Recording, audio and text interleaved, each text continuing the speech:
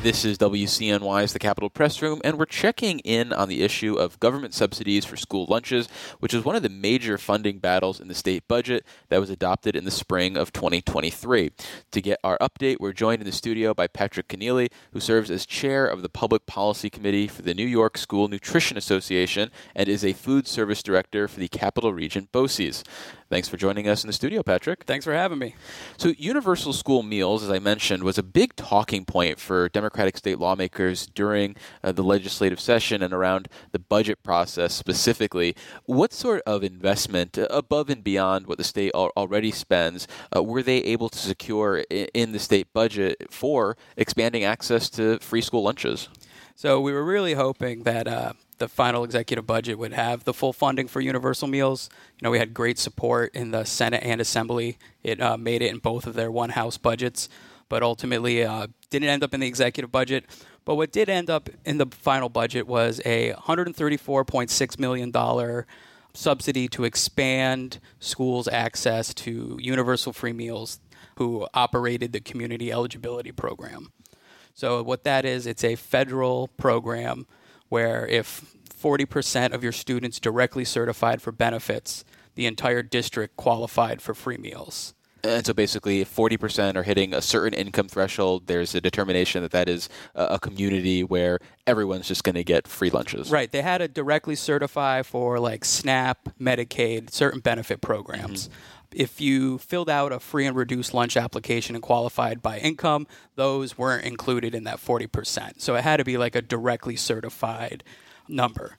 So what ends up happening is at 40% you could qualify, but you didn't get a full federal reimbursement. There was a formula attached to it, which was 1.6 times your identified student number, which would be that 40%.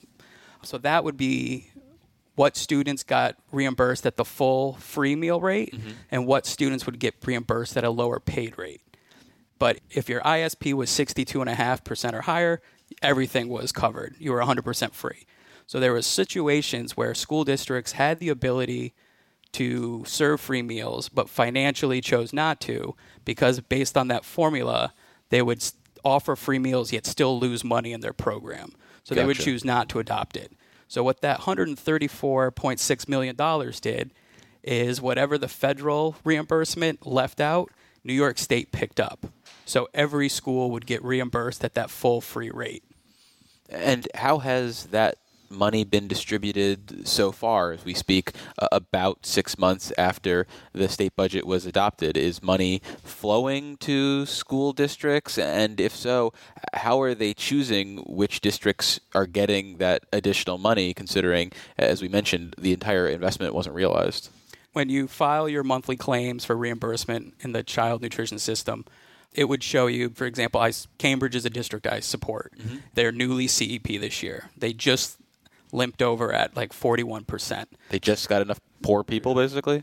We changed how their universal pre-K kids ate. Okay. So they became part of our program, and a high number of those universal pre-K kids directly qualified, so it boosted our percentage number. Okay. So they qualified, but we were going to have a little bit of a financial deficit. We had the conversation because of the previous year, we ended up with roughly $40,000 in student meal debt that the school had to cover. So we did some numbers, and it looked like we would be short that much by serving free meals. And as we talked, and we'd rather transfer money to cover the cost of serving free meals than just paying for debt. But luckily, this state subsidy got put into effect, so we realized we were going to be a whole program. So for an example, in October of 22, my federal reimbursement total was like $18,000, and $400 of that was a state reimbursement. Mm-hmm.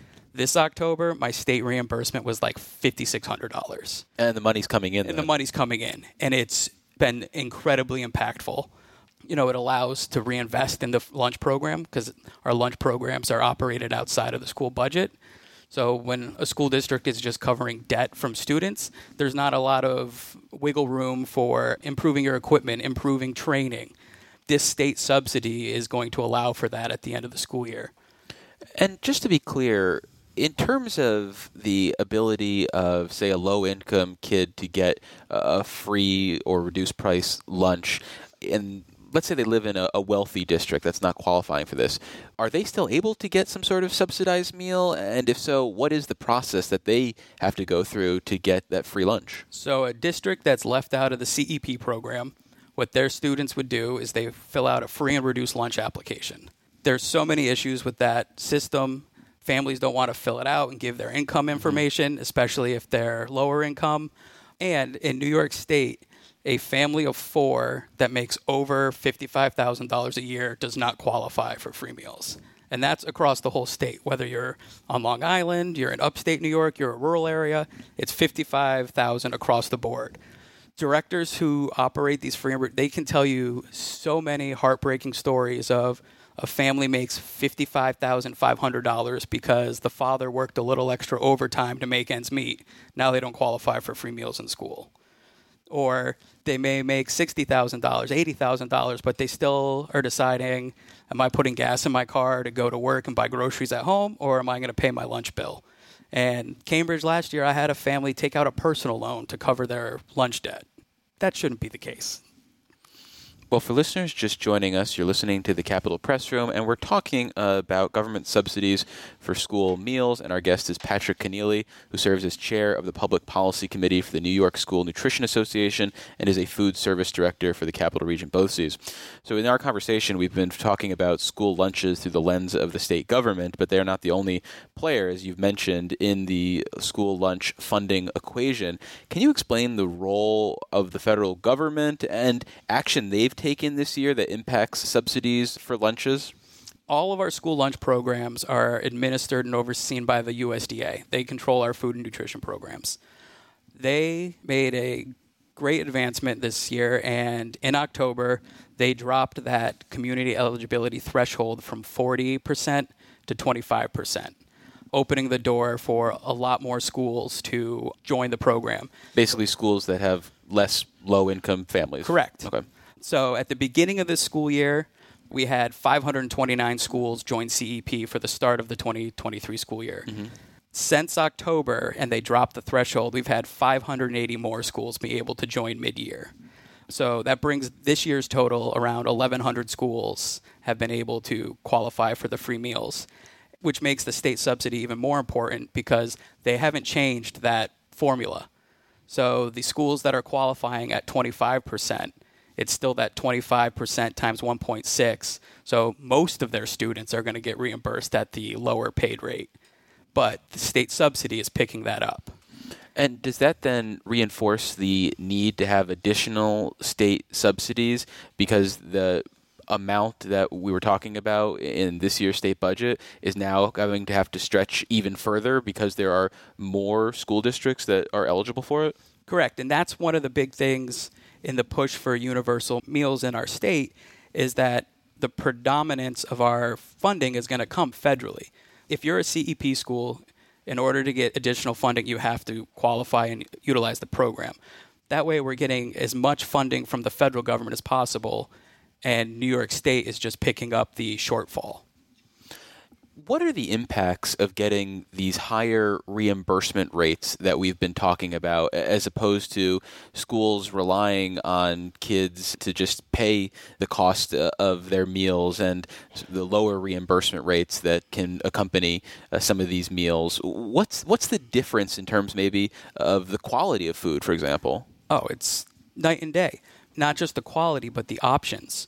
If you're operating a free and reduced program, you're relying on students paying for the food. So you can't offer as many options at lunch because if they don't take those, you lose money. Where a school that's offering free meals, you can make your hot entree a little bit more interesting. Say, introduce culturally relevant meals. Mm-hmm. And then you can have your peanut butter and jellies, your burgers, your chicken sandwich, your pizzas as backups because you know everyone's going to come in. Where if they don't like chicken shawarma, they're going to take a peanut butter and jelly. See you later. Where if you're just producing one meal, they don't like shawarma, they're not paying that day. So it really gives you a chance to make a much more exciting menu and have alternates available to capture the kids who may not like that. So it allows the administrative burden of operating a community eligibility program school is also less. So It gives the director more time to focus on farm-to-school initiatives. You can have more time to meet farmers. You're spending more time on your menuing. It's not just, when I would work in Cambridge before we were a CEP, my day of the week there was sending out letters to families saying, you owe this much money, please pay. Where now I'm in the kitchen doing scratch-made meals with the staff. I'm doing food tastings. We're expanding the program. When you don't have that ability, you kind of stay stagnant a little bit. Well, then fast forwarding to the upcoming budget negotiations, what is the dollar amount you're going to be looking for to fully realize universal meals so that kids don't need to submit the paperwork and that these food operations around the state can provide a higher quality and more varied lunch experience? So the range kind of we're looking at would probably be between the 93.7 and $104 million, because that takes into account if all school participation stayed stagnant with giving more free meals, it would be around $87 million. When you do offer free meals, you do see an increased participation. So with a modest increase, it's around that $93 million mark. And with an aggressive increase, it would be around the $104 million mark, including that $134 subsidy. To use Cambridge as an example again, because they're brand new to this, we've seen such a increased breakfast participation that we've now created 2 different grab-and-go breakfast carts in the hallways because we can't get the kids through the breakfast line fast enough. So we've gone from feeding 110 kids breakfast to, I think the other day we did 280 for breakfast. Previously, when the kids would get dropped off on the bus, everyone would stay on the bus until a certain time. But if you qualified for free breakfast under the free and reduced, you got to get off the bus early to come have breakfast. So everyone on that bus knew who the poor kids were. Now, everyone eats breakfast together. Well, unfortunately, we're going to have to leave it there. We've been speaking with Patrick Kenneally. He is the chair of the Public Policy Committee for the New York School Nutrition Association and is a food service director for the Capital Region BOCES. Patrick, thanks for visiting us in the studio. Thank you very much. Support for the Capital Press Room provided by the New York State AFL-CIO, a federation of 3,000 unions fighting for working people by keeping New York State union strong. Visit unionstrongny.org for more information.